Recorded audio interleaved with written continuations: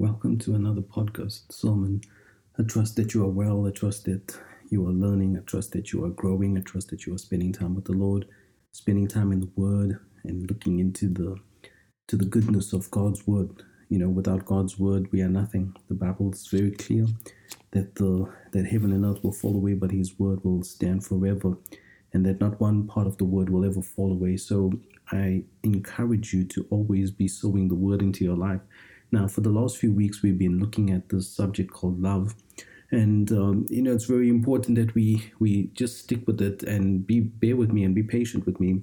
It's not just that I want to stay on the subject, but when we look around at the world right now, when we look at everything that's been happening, and we look at our own country, we look at our own lives, we look at our circumstances, our surroundings, and all of these things, and we can see that there is a great lack of love.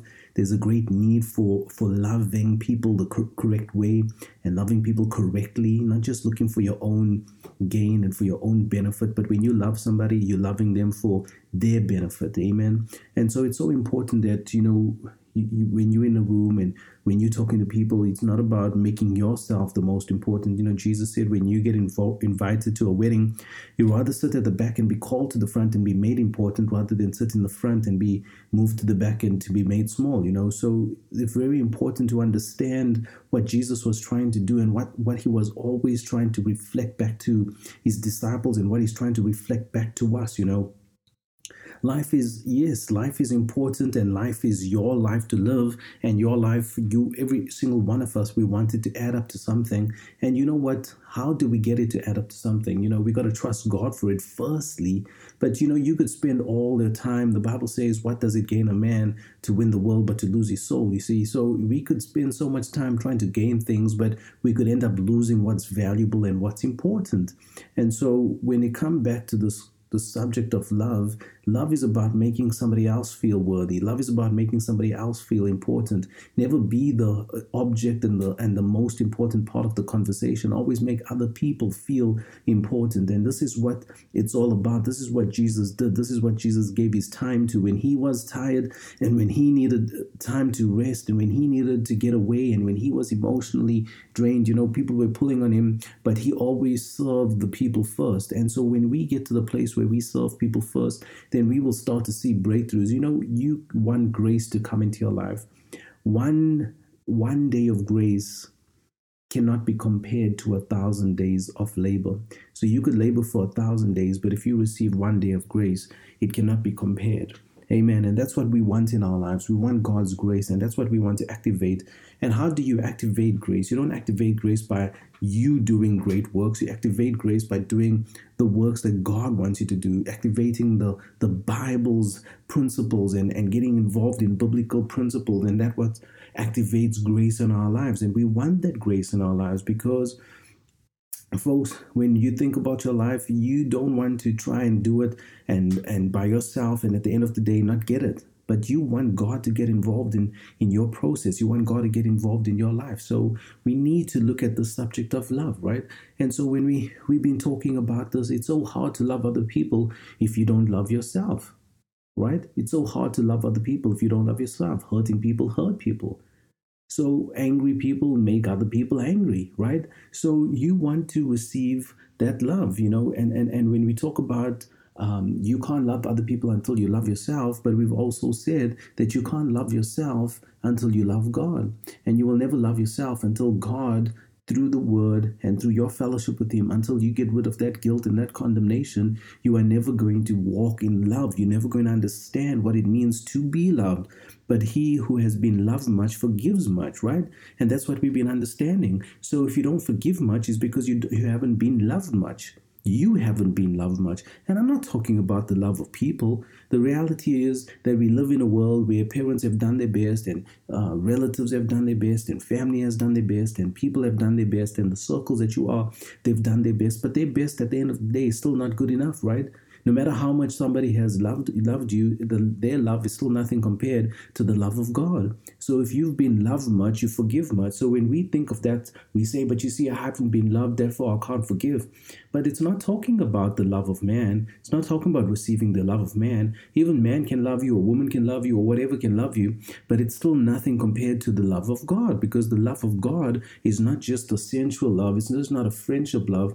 It's the love of God. It's God's love. It's God's sacrificial love, and it's God's unconditional love. He didn't love us conditionally. He loved us unconditionally. He sent Jesus to die for us even before we were saved. While we were still yet sinners, Christ died for us. So this is the love that we are talking about. You need to experience that love from God. So when you have received his love, when you are loved much, you will forgive much. Amen. When you understand how much God has loved you and forgiven you, then you realize that because he has given that love to you, who are you to hold and withhold that love to somebody else? And the Bible clearly tells us what happens if your brother offends you 7 times in one day. What do? Then you forgive him 7 times in one day. What if he does it 7 times 7? Then you've forgiven him 7 times 7 times. Amen. So that's what you have to do. You got to keep walking in love. You got to keep walking in God's forgiveness and deliver that to people and let people see that and export that love to people. Amen. You got to walk in love. You got to walk in love. And how do you walk in love? When you receive his love. And when you receive his love, you understand his forgiveness. And when you understand his forgiveness, then you don't find it difficult to forgive other people.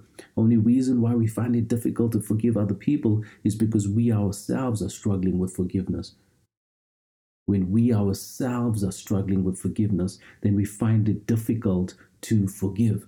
But we want to get to that place where, when it comes to people, you see, we've said this, that in this world that we're living in, people will see Jesus, but sometimes before they experience Jesus, the only Jesus they're going to see is the Jesus in you and the Jesus in me. And if we're not walking in that place where we're expressing the love of God, then people will never get to see God in action.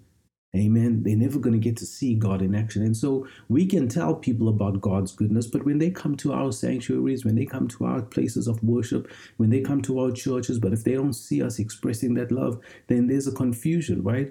You need to understand that people may not know the gospel yet. People may not know about Jesus yet. People may not know the word of God and understand the Savior and the Messiah and what he did for us yet. But do you know, you don't have to be a Christian to know what it means to be loved. Even if you've never known the Bible and you've never known Jesus, you know what it means to be loved in some form or fashion. But when people come to church, when people come to Jesus, they've never known that love. Amen. They've never known love like that before. Reminds us of that famous song, right? But they've never known love like that before. Amen. And so, although they know what love is, and although they're looking for love, when they figure out the love of God and the love of Jesus, and how will they figure that out? When we express that love to them. But we can't express that love until we are tapping into that love. And we will never tap into that love until we learn to be forgiven. And until you receive that forgiveness and you learn how to expropriate and receive that love from God. Amen. And then things start to move in your life. Let's look at Luke chapter 15 and just continue to understand this love of God that he has for us.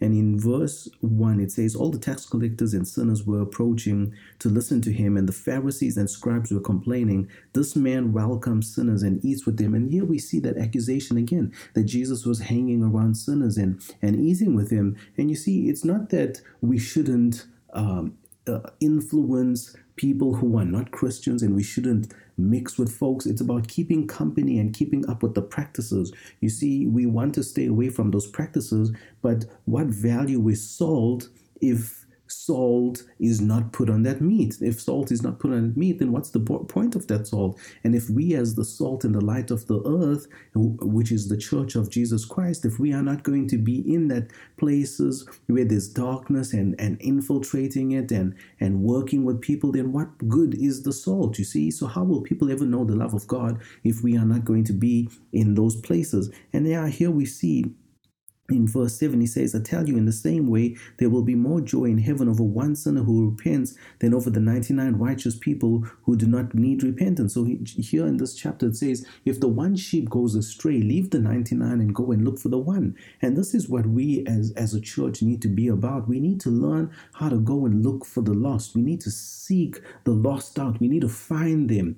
Amen. We need to, when the 99 that are saved and the 99 that are righteous, we need to stop focusing on all of the things that they're doing. Leave people to grow. Leave God to grow people. Be happy that people have received Jesus. And it doesn't mean that we must be happy that people are doing things that are wrong and we just tolerate it and accept it and we have to be the standard of God. God is the standard. Amen. And let God and his word remain the standard. And so when people are saved, allow people to grow and allow them to develop. Let's not focus on the 99 that are there, that are loving God and may not be perfect. And this is what we are saying. Who are we to judge sin in terms of what's more outward and what's more inward?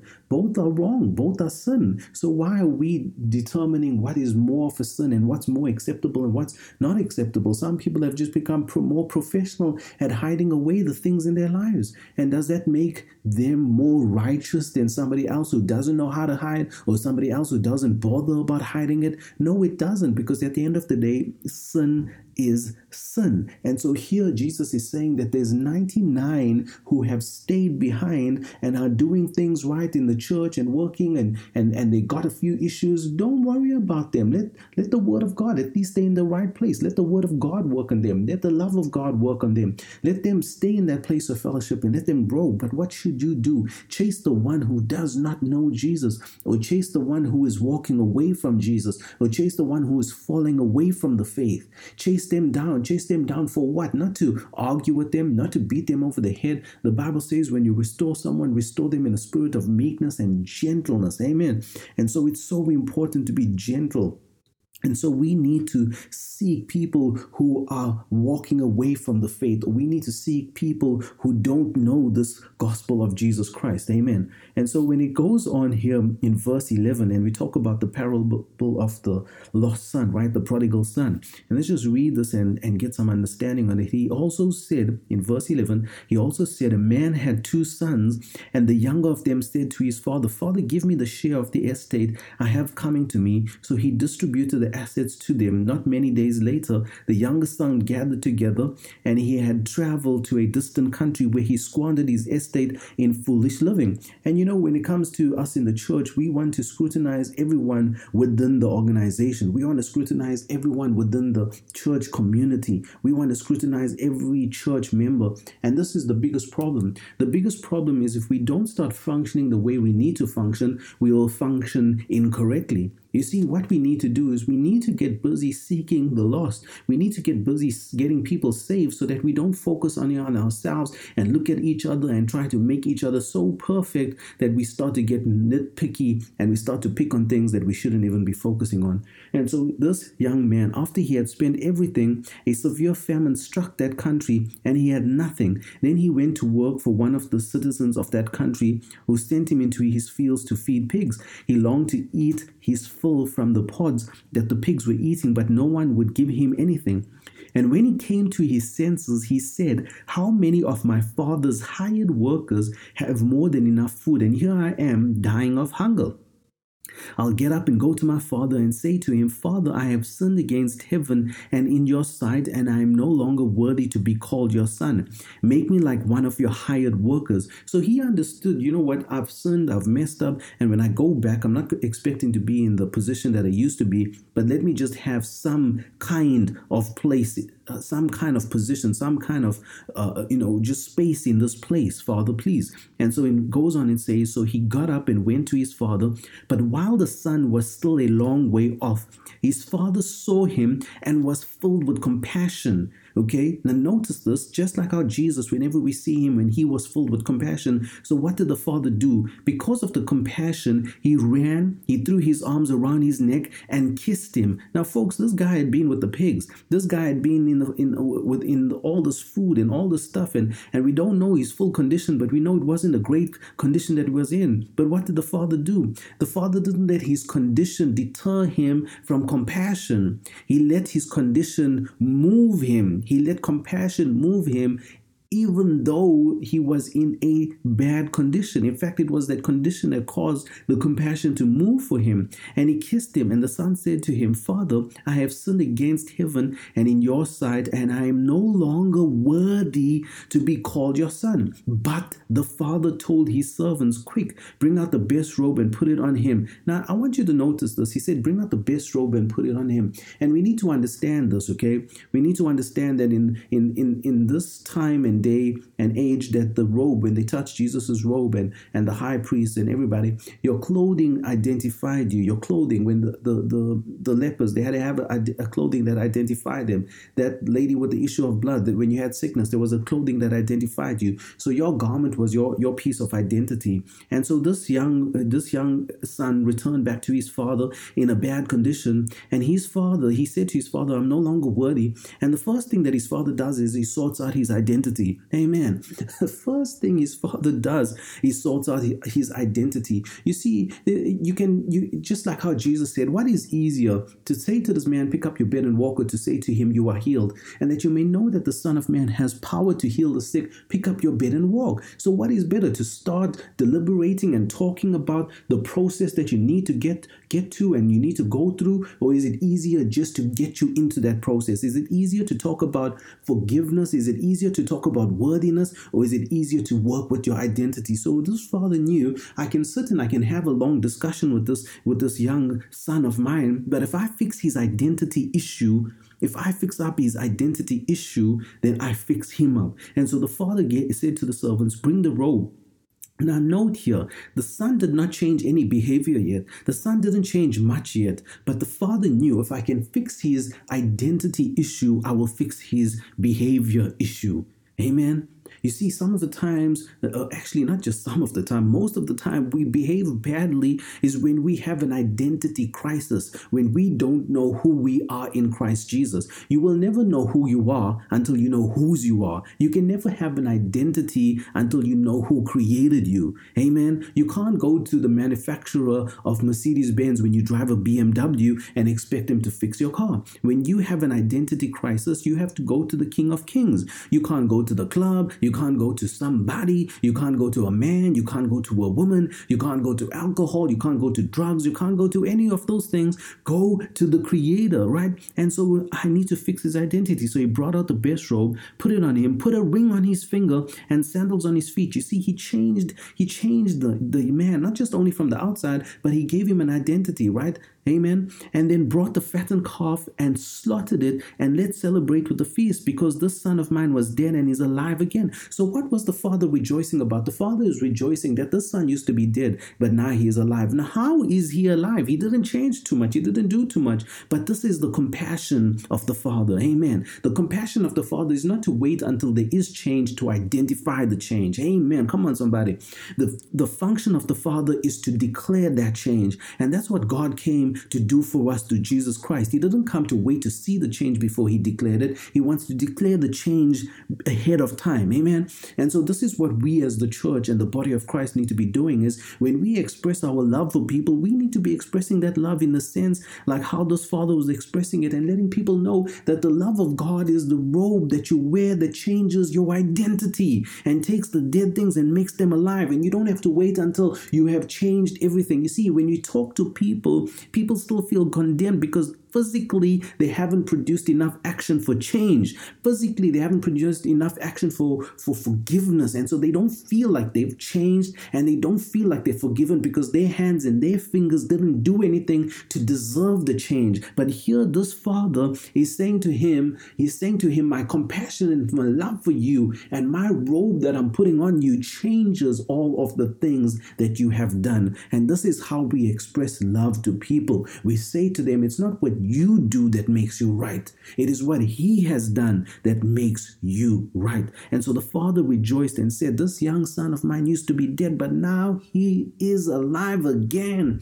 But folks, note the son just came home. There wasn't things that he has done to prove a track record that he is now alive. In fact, he has done nothing except just come back to the father. And that's so important. That's the most important thing. It's a willing heart. Amen. It's a willing spirit. And so we need to work with that. We want to get people right all on the outside, externally. We want to get them looking right and talking right and behaving right. And then we want to receive and accept them. The Bible doesn't work that way. Our Heavenly Father doesn't work that way. Our Heavenly Father loves first. Amen. And change comes second. We want to get people changed first, and then we want to give our love. It goes on to say that he was lost and is found. So they began to celebrate. Now note this, and as I close here, his oldest son was in the field, and he came near the house, and he heard the music and dancing, and he summoned one of the servants, questioning what these things meant. Your brother is here, he told him, and your father has slaughtered the fattened calf because he has him back safe and sound. And he became angry and didn't want to go in. So his father came out and pleaded with him, but he replied to his father, look, I have been slaving many years for you, and I have never disobeyed your orders, yet you have never given me a goat so that I could celebrate with my friends. Now notice here, this son, the older son, was more focused with the works and how he had been there for so long, and how he had been faithful, and how he'd been serving, and how he'd been doing everything right. And how can the father seem to and appear to be giving favor more to the son who has messed up than the son who has been around? But the father's heart is not about making a difference between the younger son and the older son. The father's heart is compassion. Amen. The father's heart is compassion. The father's heart is compassion for those who are hurting. And the father goes on to say, these things you have had. And he goes on here and he says to him, amen, he says to him in verse 30, but when this son of yours came, who devoured your assets with prostitutes and slaughtered the fattened calf, for him. He says, son, he said to him, you are always with me and everything I have is yours. But we had to celebrate and rejoice because this brother was dead and is alive again. He was lost and is found. Amen.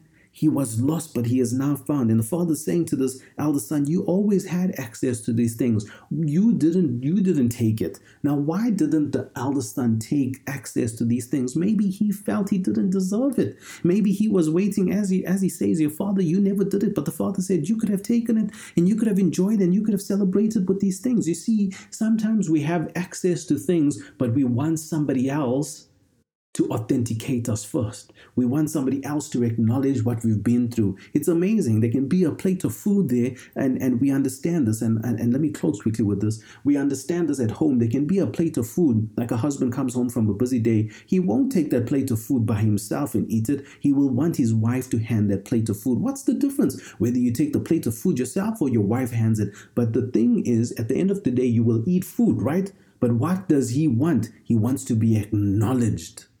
He wants to be acknowledged. He doesn't just want to take that plate of food. And that's what the elder son struggled with. He struggled with being acknowledged. But he didn't realize he was always acknowledged. He just needed to access it. But he didn't want to access it without the acknowledgement and the public recognition.